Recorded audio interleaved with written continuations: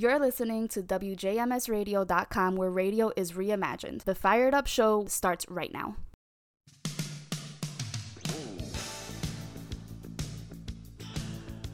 And welcome everyone. Well, it's Monday, and that means it is time to get fired up about the political machine here in the United States. Welcome to Fired Up right here on WJMSradio.com, where radio is reimagined. This is Steve. I host the show each week, and I'm happy to have all of you all join me. We've got a jam-packed show for this week, so let's jump right into the deep end, all right? As always, we start off with our number review on the COVID pandemic here in the United States. Currently, we're up to 35.7 million reported cases, with 616,000 deaths having been reported, and a total of 349 million people, or roughly 58% of the population, have received at least one dose of the COVID vaccine, and that's a good sign. We are getting closer and closer to getting that magic majority number that we need in order to help drive this pandemic down into the dirt. So let's keep up that good work. Let's make sure we keep up with our personal health precautions, masking, social distancing, and hygiene.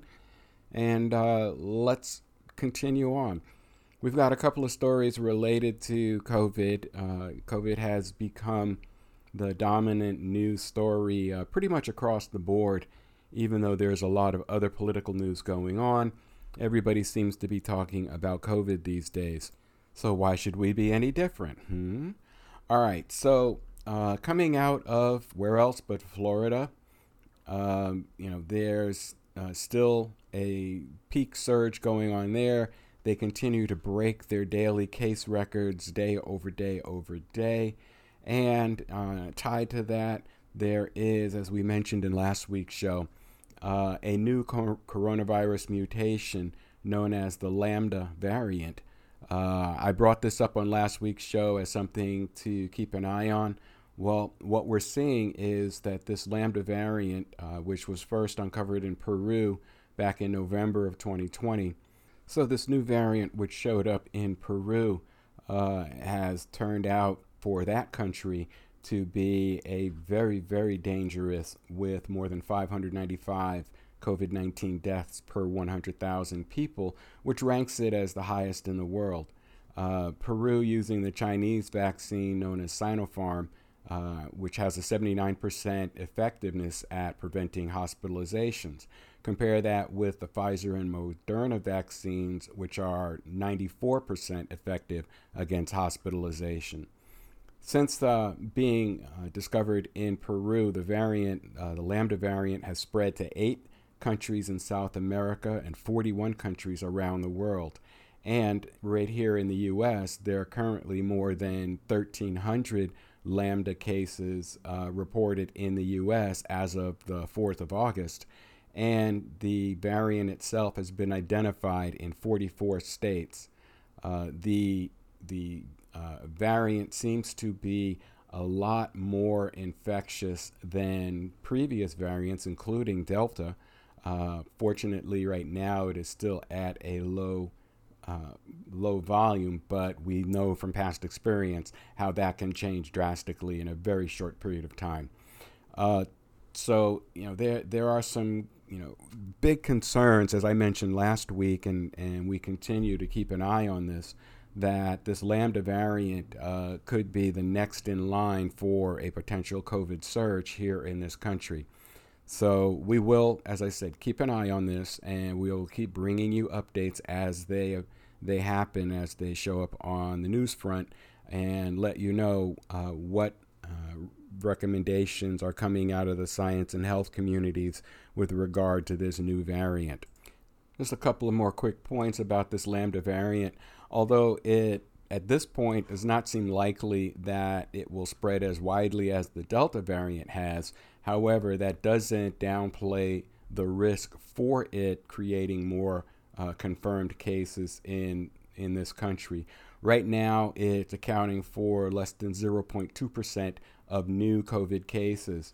And you can contrast that with data from the CDC that says the Delta variant now accounts for 93% of new cases. So, while currently not as troublesome as the Delta variant is, it also means that, if we learned anything from what happened with Delta, that, we can't sleep on this. We need to make sure that we are following the guidance that we get from the medical and scientific communities and making sure that we are proactively protecting ourselves, including getting the vaccine, which, as I said earlier, does show to be highly effective at preventing hospitalization due to the Lambda variant.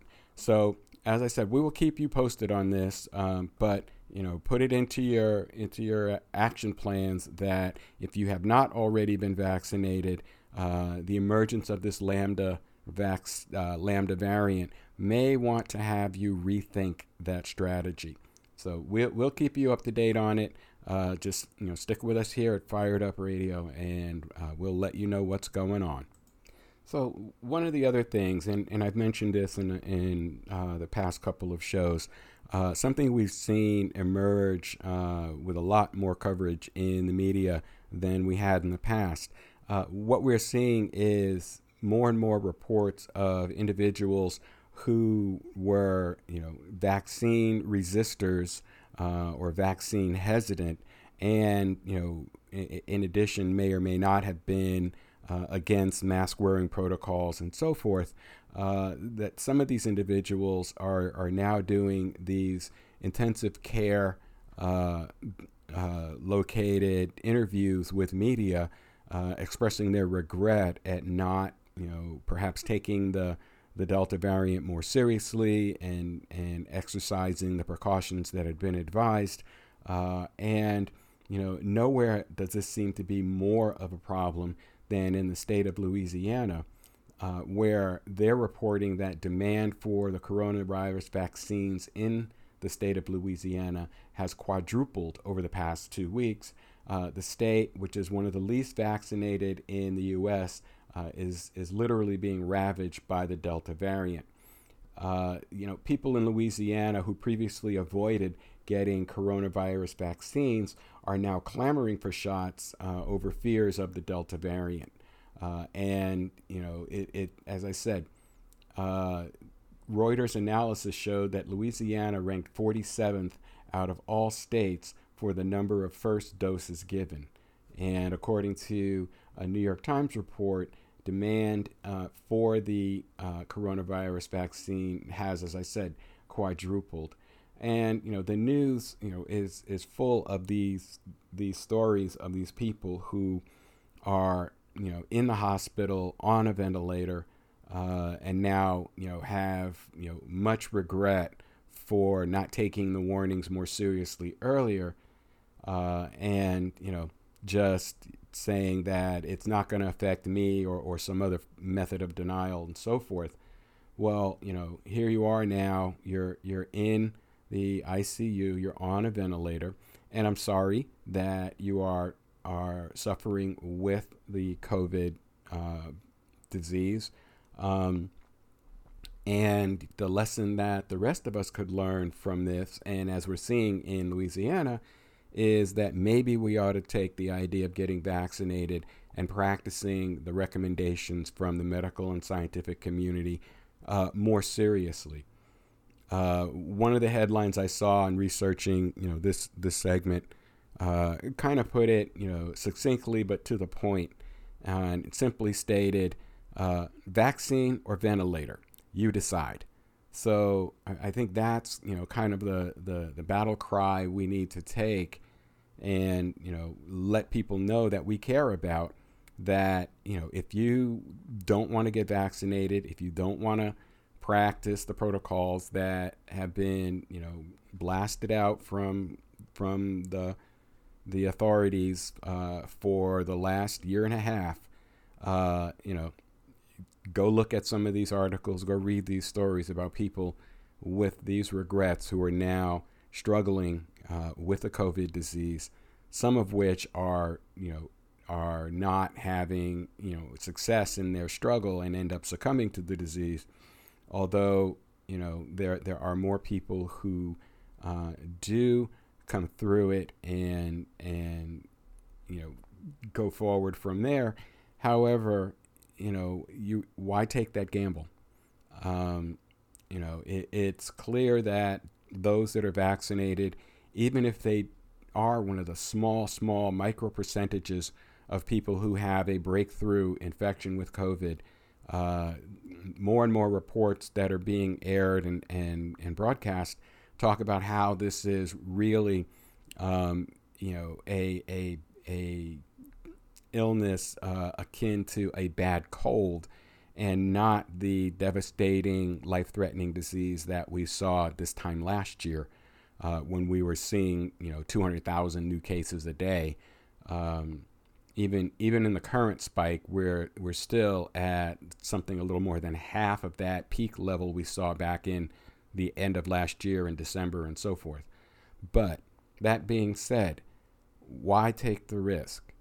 If people in your circle, if your loved ones are refusing to accept the vaccine, refusing to believe the facts that are placed there before them, show them these articles, have them listen to these interviews of these people who were diehard, anti-vax, anti-mask people who now, almost to a person are saying, I wish I had listened to the guidance and gotten the shot or wore my mask or followed the guidance. Otherwise, I wouldn't be here suffering with this disease. So just food for thought. Something to put into the mix and into your conversations. And finally, because we know that anything going out there, of relevance in the world, or in the U.S. rather, has to be politically infected. And COVID is, no different from any of that, as we've seen over the last, year and a half, 2 years. Over that time, we've seen any number of made up political stories or political based opinions that have been attributed to members on both the right and the left, by both the right and the left, as we've proceeded through this pandemic. And the latest one here is that some of the far right anti-vaxxer supporters have been falsely accusing the president, Joe Biden specifically, of trying to force all U.S. residents to get vaccinated for COVID-19, whether they like it or not. Now, this narrative has gained some traction in the broader media, but if you go out and fact check it, you'll find that Biden never said that he wants the government to require all citizens to be vaccinated. Now, he has encouraged voluntary, keyword there, voluntary vaccination for the general population, although, he has and also stressed that, the logic of the more Americans that get vaccines, the sooner the United States will start getting back to normal. So, that being said, there was an article that was published or was written by attorney Chris Truax, and this was posted on the conservative website The Bulwark back on August 5th. He bluntly slams anti-vaxxers for prolonging the pandemic in the U.S., as well as humorously attacking those views. And it just goes to say, as I was saying, politics ultimately seems to infect everything in this country, including an infectious disease that just perpetrate and generate these stories that are made up out of whole cloth, that have no basis in fact. They will grab a quote from an individual, and I'll give you an example. Larry Kosmic, president of the Federal Law Enforcement Officers Association, was quoted as saying, Forcing people to undertake a medical procedure is not the American way and is a clear civil rights violation, no matter how proponents may seek to justify it, close quote. And to that, Truax comments, and I concur, that statement just is patently misleading, patently false. All right. If you have a school-age child in this country, every year as parents, and I know that you have to go to your pediatrician, your child's pediatrician. They need to get vaccinated, and you need to present proof of that vaccination to the school district in order for your child to attend school. Now, that is a de facto local, state, and in some cases federal education requirement that children be vaccinated for the common childhood diseases, the flu, measles, mumps, etc., prior to them returning to school each year. And this has been going on for half a century. This has been going on for 50 years. All right. And, to state that the federal government is, quote, forcing people to undergo this treatment, that it is a violation of rights and so forth, is just not true. It is something that has been accepted in this country for decades. And it's part of the reason that measles, German measles, mumps, and these so-called chicken pox, remember chicken pox? These so-called diseases are relegated to almost non-existent status in this country because we have this aggressive vaccination program that targets our school-age children every year. So, the people who argue against vaccines, saying that they don't have a benefit, need only go back and remember their own childhood to realize that, their benefit totally exists because these vaccines were required. Prior to these, go back in your history. Prior to these vaccines being a requirement, measles, mumps, chicken pox, these were all deadly diseases. The measles had a significant death rate. And one I've forgotten to mention is polio.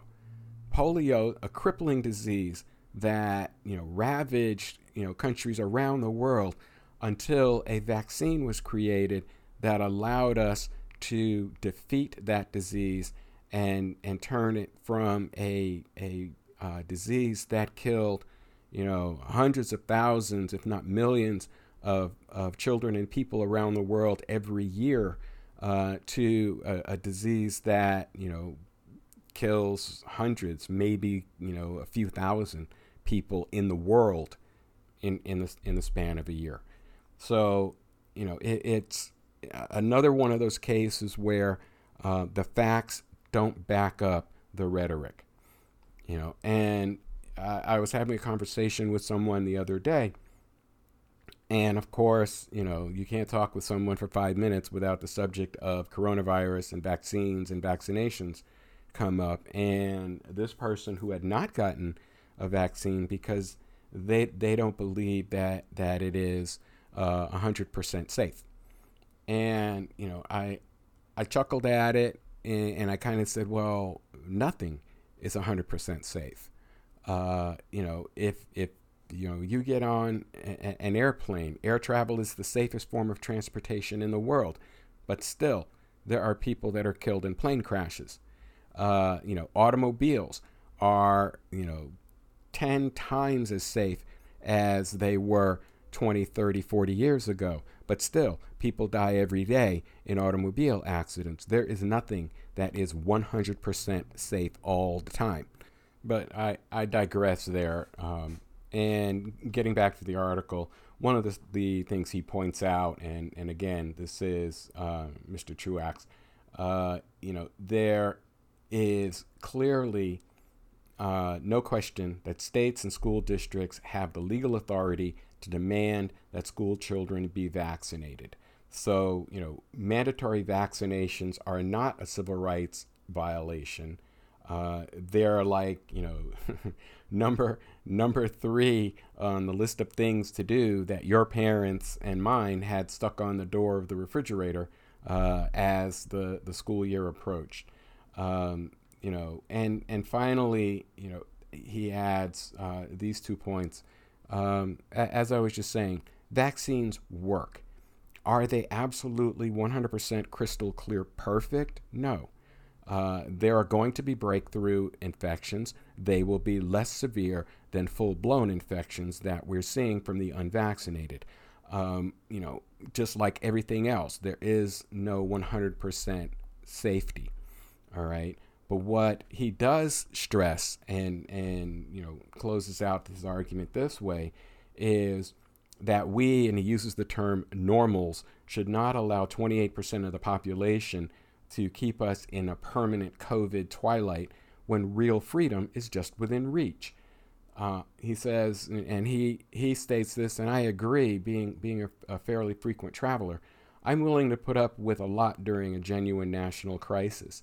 But he says he's not willing to spend 6 hours on an airplane wearing a mask because some supporter of the former president wants to own the libs, quote, quote, by not getting vaccinated. So, just, and we'll close it on this. And he writes, you think the anti-vaxxers are riled up about new mask mandates? Just wait until the rest of us find out that schools won't be able to open in September because of a surging Delta variant caused by anti-vaxxers who don't believe in getting vaccinated against COVID-19. Now, I will say that's a little bit severe, but it is not outside of the realm of possibility.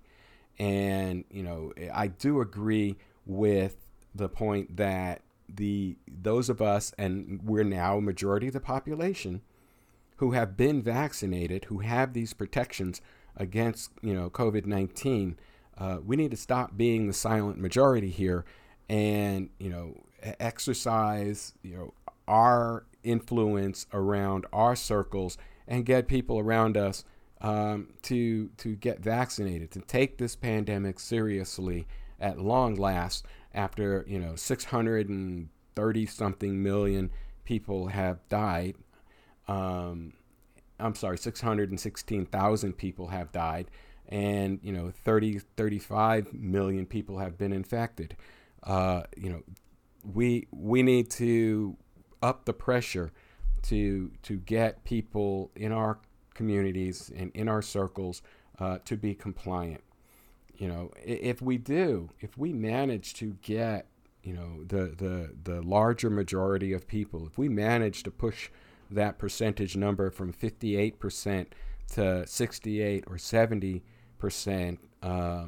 as has happened in Great Britain, 69% of their people are vaccinated against COVID. 69%.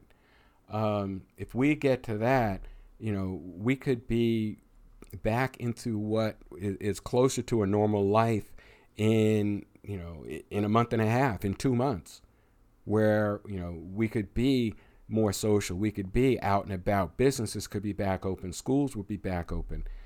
It's clearly on us to drive the change we want to see in the broader society. And by us, I mean those of us who are vaccinated. We need to take it as a call to action to have wide and broad conversations, discussions, targeted, messaging going out. We need to use our social media. We need to talk about the benefits of being able to go to a movie theater and not wear a mask. Frankly, it's hard to eat popcorn through a mask.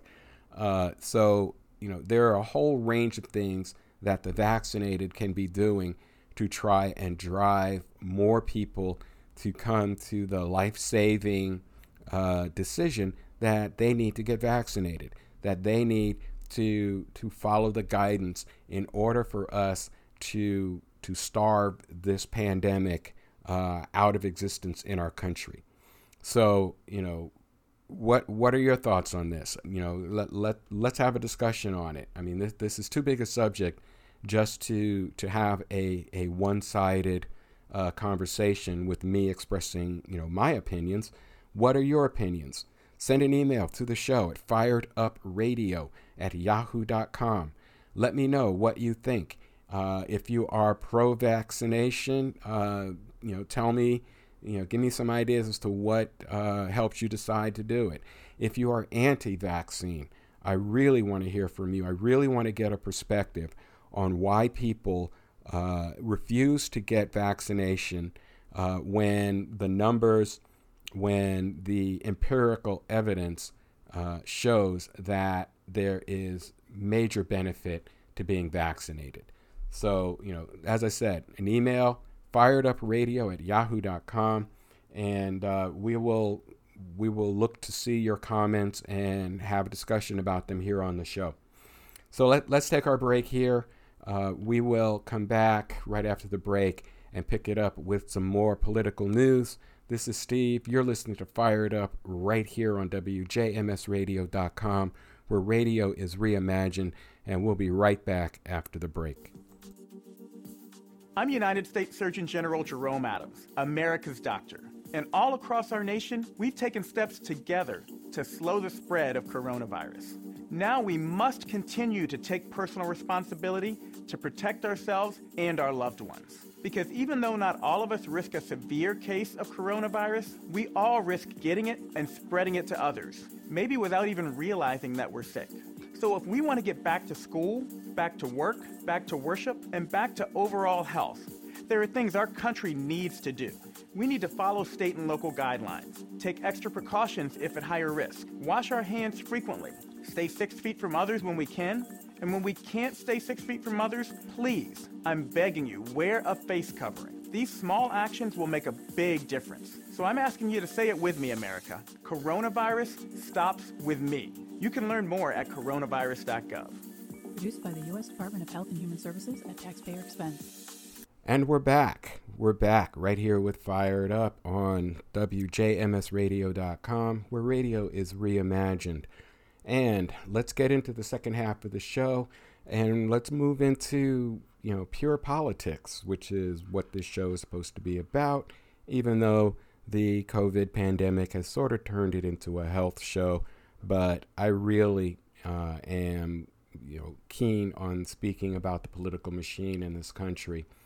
And over the last week, there's been a lot of news talking about the CDC eviction moratorium that expired at the end of last month, and the outcry that ensued when the Biden administration didn't extend it or in any other way seek to help protect renters and homeowners who were economically hit by the COVID pandemic, which is still going on, by the way.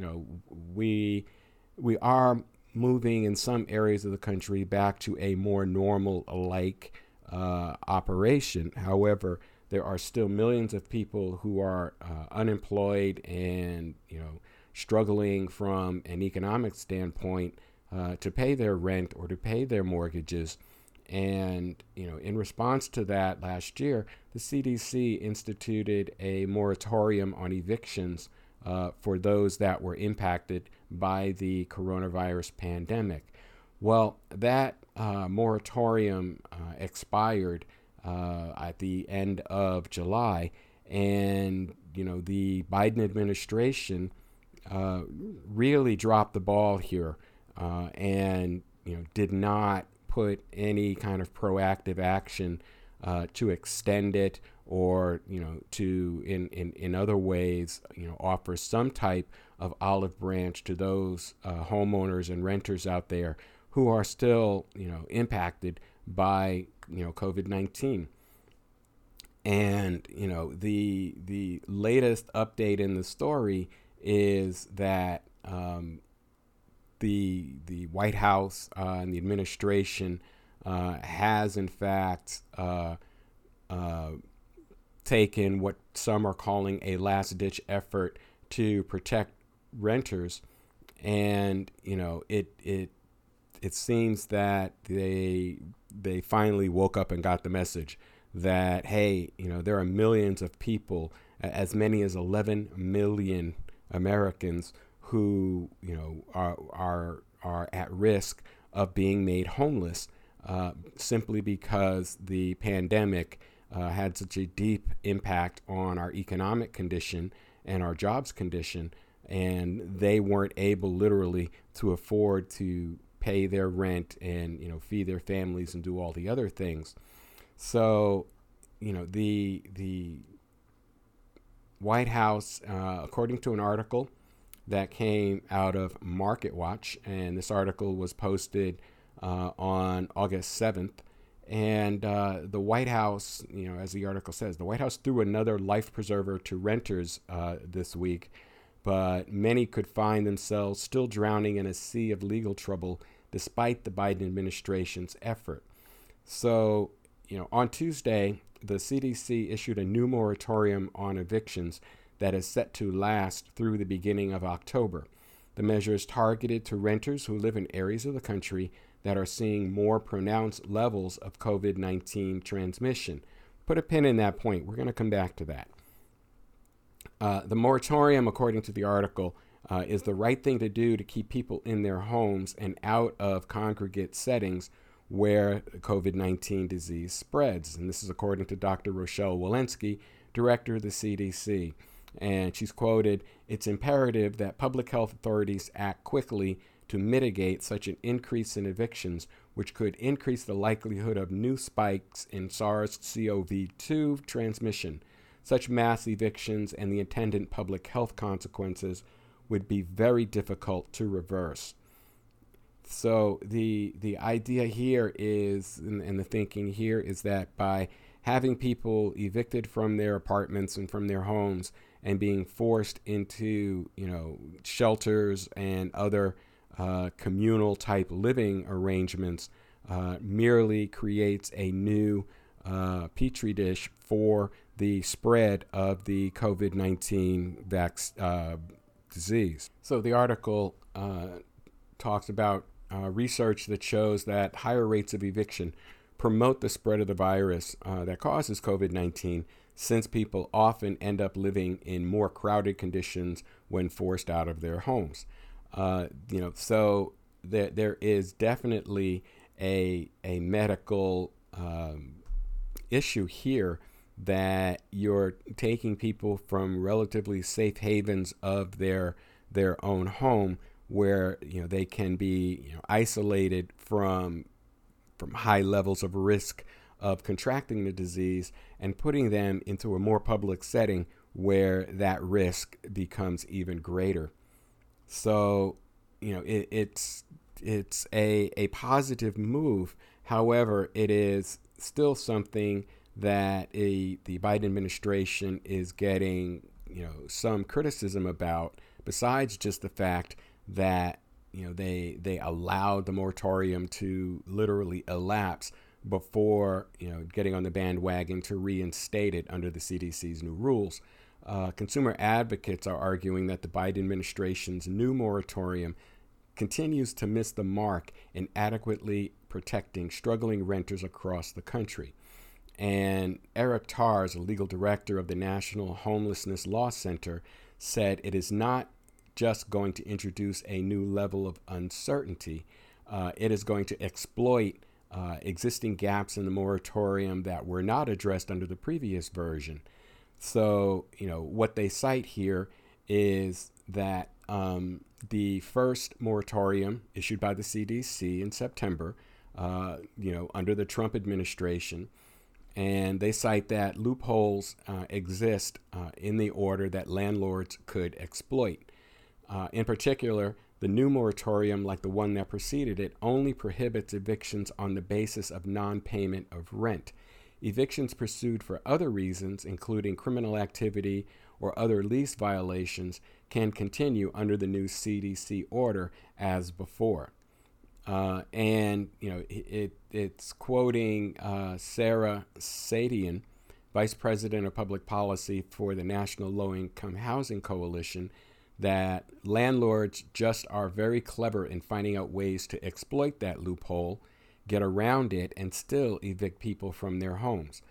What we found under the last moratorium is that landlords finding ways to exploit the loophole, and that they have already evicted some people under these existing loopholes, and their fear is that even more people will be evicted under whatever other loopholes are there, even to the extent that some of that is a stretch legally. Now, let's be both clear and fair here. This problem is not just a problem of tenants being evicted. There are thousands, if not hundreds of thousands of landlords and building owners across the country who are suffering real economic impact from the fact that their tenants are not paying their monthly rents or mortgage. And as cited in this article from MarketWatch, David Howard, executive director of the National Rental Home Council, told MarketWatch in an email, "Shame on me for assuming the moratorium would not be extended after the president announced he has no legal authority to do so, nor was Congress able to pass legislation to do so." Meanwhile, rental home property owners have lost billions of dollars they will never recover. Another major concern is that the order does not address what happens to struggling tenants when their leases expire. Given that the pandemic has now lasted for well over a year, many households at risk of eviction could be in this position. These issues were left unaddressed by the new order. So, there's clearly some issues here that have not yet been addressed, either by the efforts from the White House in reestablishing the moratorium or through Congress and passing some type of legislation that would institute a broader, more comprehensive protection for both tenants and landlords. The question is much more tricky than just don't let landlords evict people who lost their income due to COVID from their apartments or their homes. One of the points that the article makes is determining who qualifies isn't really straightforward. And it states that, as before, the protections of the moratorium aren't automatic. Instead, renters must sign declarations to their landlords stating that they cannot afford to pay the rent and that they are attempting to receive assistance. And now they must also attest that they qualify based on the risk of COVID-19 transmission in their area. The new moratorium is more targeted than the blanket prohibition that was in place previously, according to the details released late Tuesday by the Centers for Disease Control and Prevention. It only applies to counties experiencing, quote, substantial and high levels of community transmission levels of the virus that causes COVID-19, the CDC said.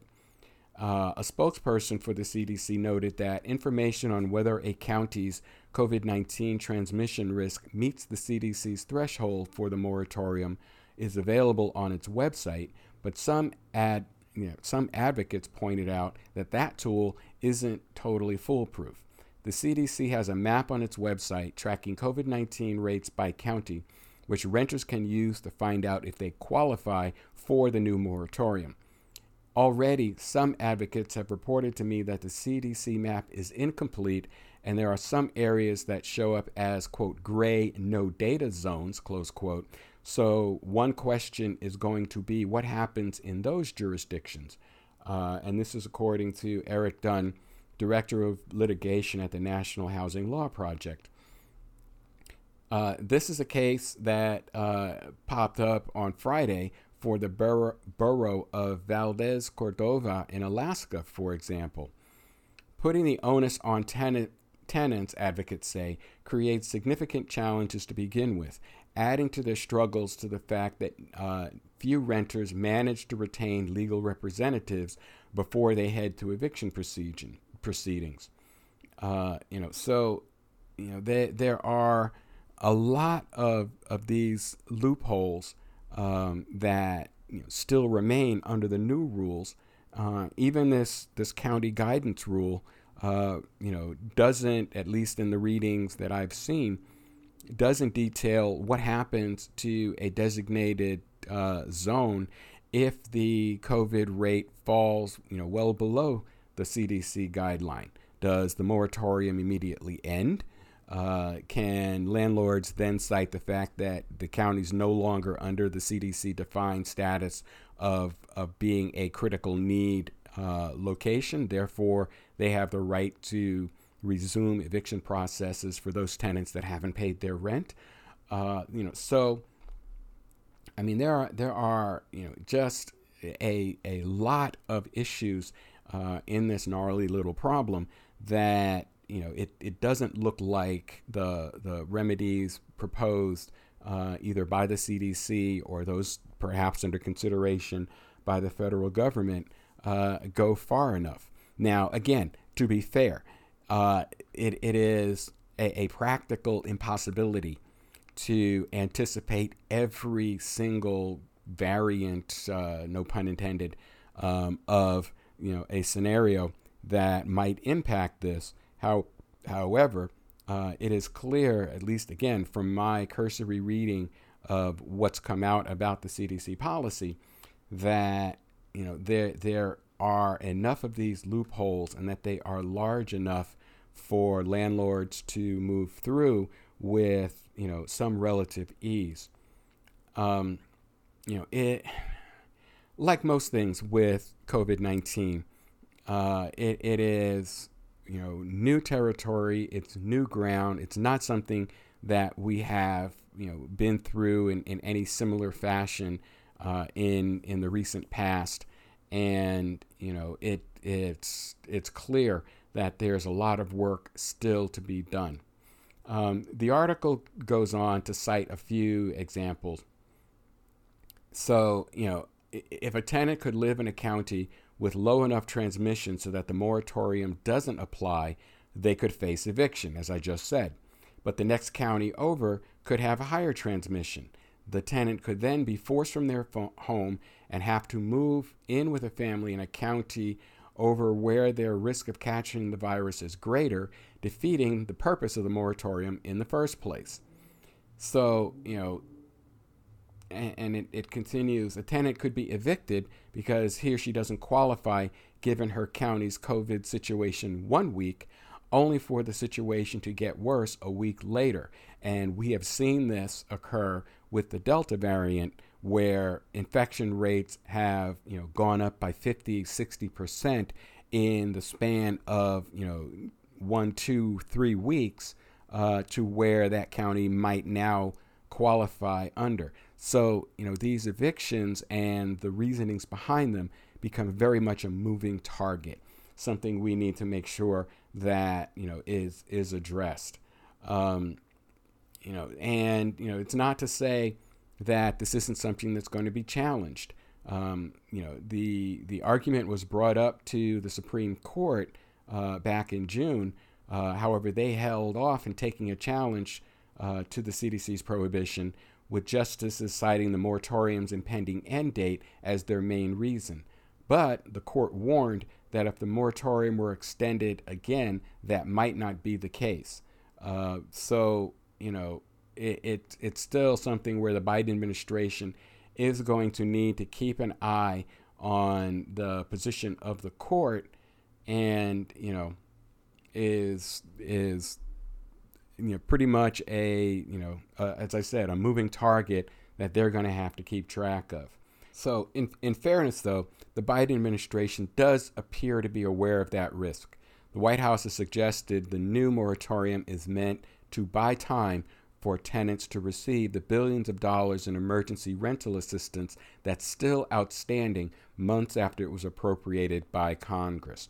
And, and consumer advocates, while critical of how the measure was designed, do believe that the moratorium serves a purpose. At the end of the day, it will keep millions of renters stably housed, And we are deeply appreciative of that, given the rise in the Delta variant and the fact that state and local governments just haven't spent down their emergency rental assistance money quick enough. So, again, an ongoing and developing issue related to the politics of the COVID-19 pandemic. So we will keep you posted and we will keep you up to date. All right, let's turn a new page here. Let's talk about something relatively different.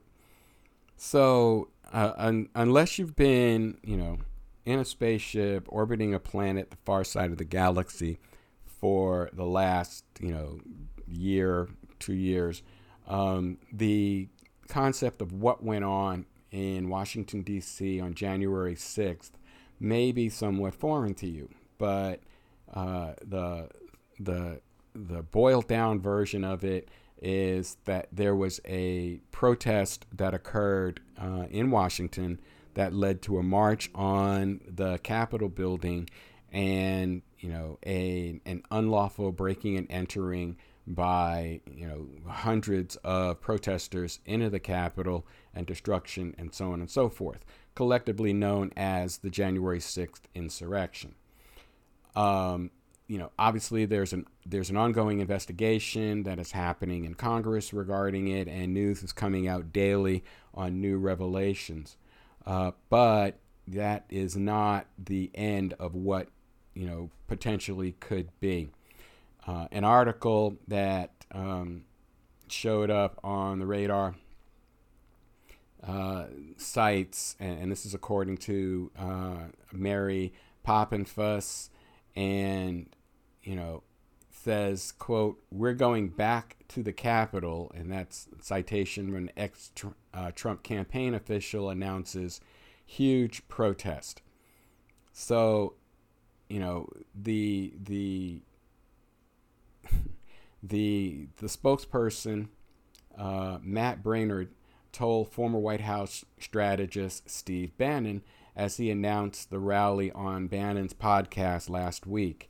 The protest, entitled, quote, "Justice for J6, close quote, has been set for September 18th at the Capitol. It's being orchestrated by the group Look Ahead America, which is hosted by this Matt Braynard individual.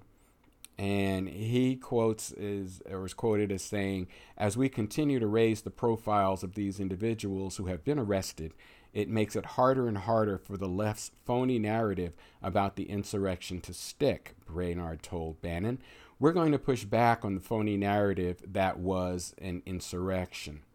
Despite multiple dramatic videos of scenes to the contrary, Braynard told Bannon the crowd that day was, quote, "largely peaceful," close quote, and simply egged on, in many cases, by the Capitol Police, close quote. Braynard promised that, quote, "high-profile speakers, including members of Congress, would attend the rally." He declined to reveal their identities to Huffington Post until confirmed. One person who met with former President Trump on Saturday at his golf club in Bedminster, New Jersey, mentioned a, quote, "rally by a, quote, little bit of a special group," though it wasn't clear if the person was referring to the new Justice for J6 protest. Representative Madison Cawthorn, Republican out of North Carolina, posted and then deleted a clip of that comment a day after former White House Chief of Staff Mark Meadows announced that former President Trump was meeting with, quote, "his cabinet members," close quote, apparently as part of some imagined parallel presidency to make real plans for the future. Trump, of course, is no longer president and has no real cabinet. Braynard told the Huffington Post that he was unaware of that meeting or the video. He later clarified that the, quote, "rally mentioned in the clip had nothing to do with his." So it's clear that there's something going on. Braynard has said he has already obtained permission from the rally from the Metropolitan Police Department, pending final checks the day of the protest. An NPD spokesperson would not confirm to Huffington Post that a permit had been approved. A Capitol Police spokesperson said the department is aware of the rally but cannot discuss a permit or security plans. The rally is planned for the west lawn of the Capitol, where protesters moved on the building after Trump told them to go there and fight much harder. Brainard told HuffPost that his rally is only in support of nonviolent Capitol protesters. That includes Ashley Babbitt, who crawled through a broken window in a barricaded door to get to members of Congress as a mob of rioters yelled, "Let's go," and F the blue. A Capitol Police officer warned Babbitt to stop before he fatally shot her. Brainard claimed that Babbitt had been, quote, executed. The officer who shot her has been cleared of any wrongdoing. He said the rally will focus on arrests linked to the January 6th storming of the Capitol and will discourage protesters from holding signs about any election or candidates, and will also discourage the use of, quote, MAGA gear, close quote. Asked if his group has been active in behalf of any peaceful political prisoners arrested at Black Lives Matter protests, he said, "I don't know anything about that." Amid talks of coming protests and former President Trump's, quote, reinstatement, security officials fear a repeat of the Capitol insurrection or even more severe domestic terrorism. So, it's clear that something may happen, on September 18th. We don't know for sure. We'll probably just have to stay tuned and keep an eye on our information feeds to see what transpires. And it just is another piece in line with such claims that are being made by Trump supporters, such as Mike Lindell, who initially had said the president would somehow be reinstated to the White House in mid-August. He revised that prediction in an interview with a far-right wing radio program last week, claiming instead that Trump will present, quote, proof next month to the Supreme Court that the election was, quote, stolen by the Chinese. No credible evidence has yet emerged to support this. But yet, Mike Lindell believes that after Trump makes his case, the court could decide to order an election do-over. Maybe that's a thing, he added. I don't know. I mean, could there be another protest? Yeah, there could be. Could it be as violent as January 6th? Yeah, that's a possibility too. Is former President Trump going to be reinstated to the presidency? Very highly unlikely. There is no legal description for a process to do that in our Constitution, in any of the laws or canons that descend from our Constitution. There's no mechanism for that to happen legally. So we will see. The August deadline will be approaching soon. Then we'll see what happens, later on.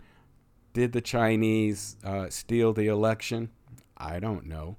But nonetheless, it warrants our continued attention and our continued vigilance, regardless of which side of the argument you're on, that we need to make sure that our elected officials do what's best for the country, for the Constitution, and for the people, and not for any one particular individual at all. So, call to action there as always. Stay tuned, stay vigilant, keep doing your research, dig wider, dig deeper, keep going after the facts, listen to multiple sources. That's the only way you can be reasonably assured that you're getting a picture that more accurately defines what the truth is. So that's what we're about on this show. And as always, I appreciate your comments and feedback. Send an email to the show at firedupradio@yahoo.com. Let me know what you think. Could former President Trump be reinstated? Is there, some means by which that might happen? What's going to happen with the moratorium? Is the Lambda variant something that is going to, send us into a fifth wave of COVID? All of these are open questions, open for discussion. And I encourage and ask that you bring the discussion right here to Fired Up Radio on WJMSradio.com, where radio is reimagined. That's going to do it for this week's show, everybody. As always, I greatly appreciate your tuning in. Please do everything you can to stay safe, and I look forward to speaking to all of you again in 7 days.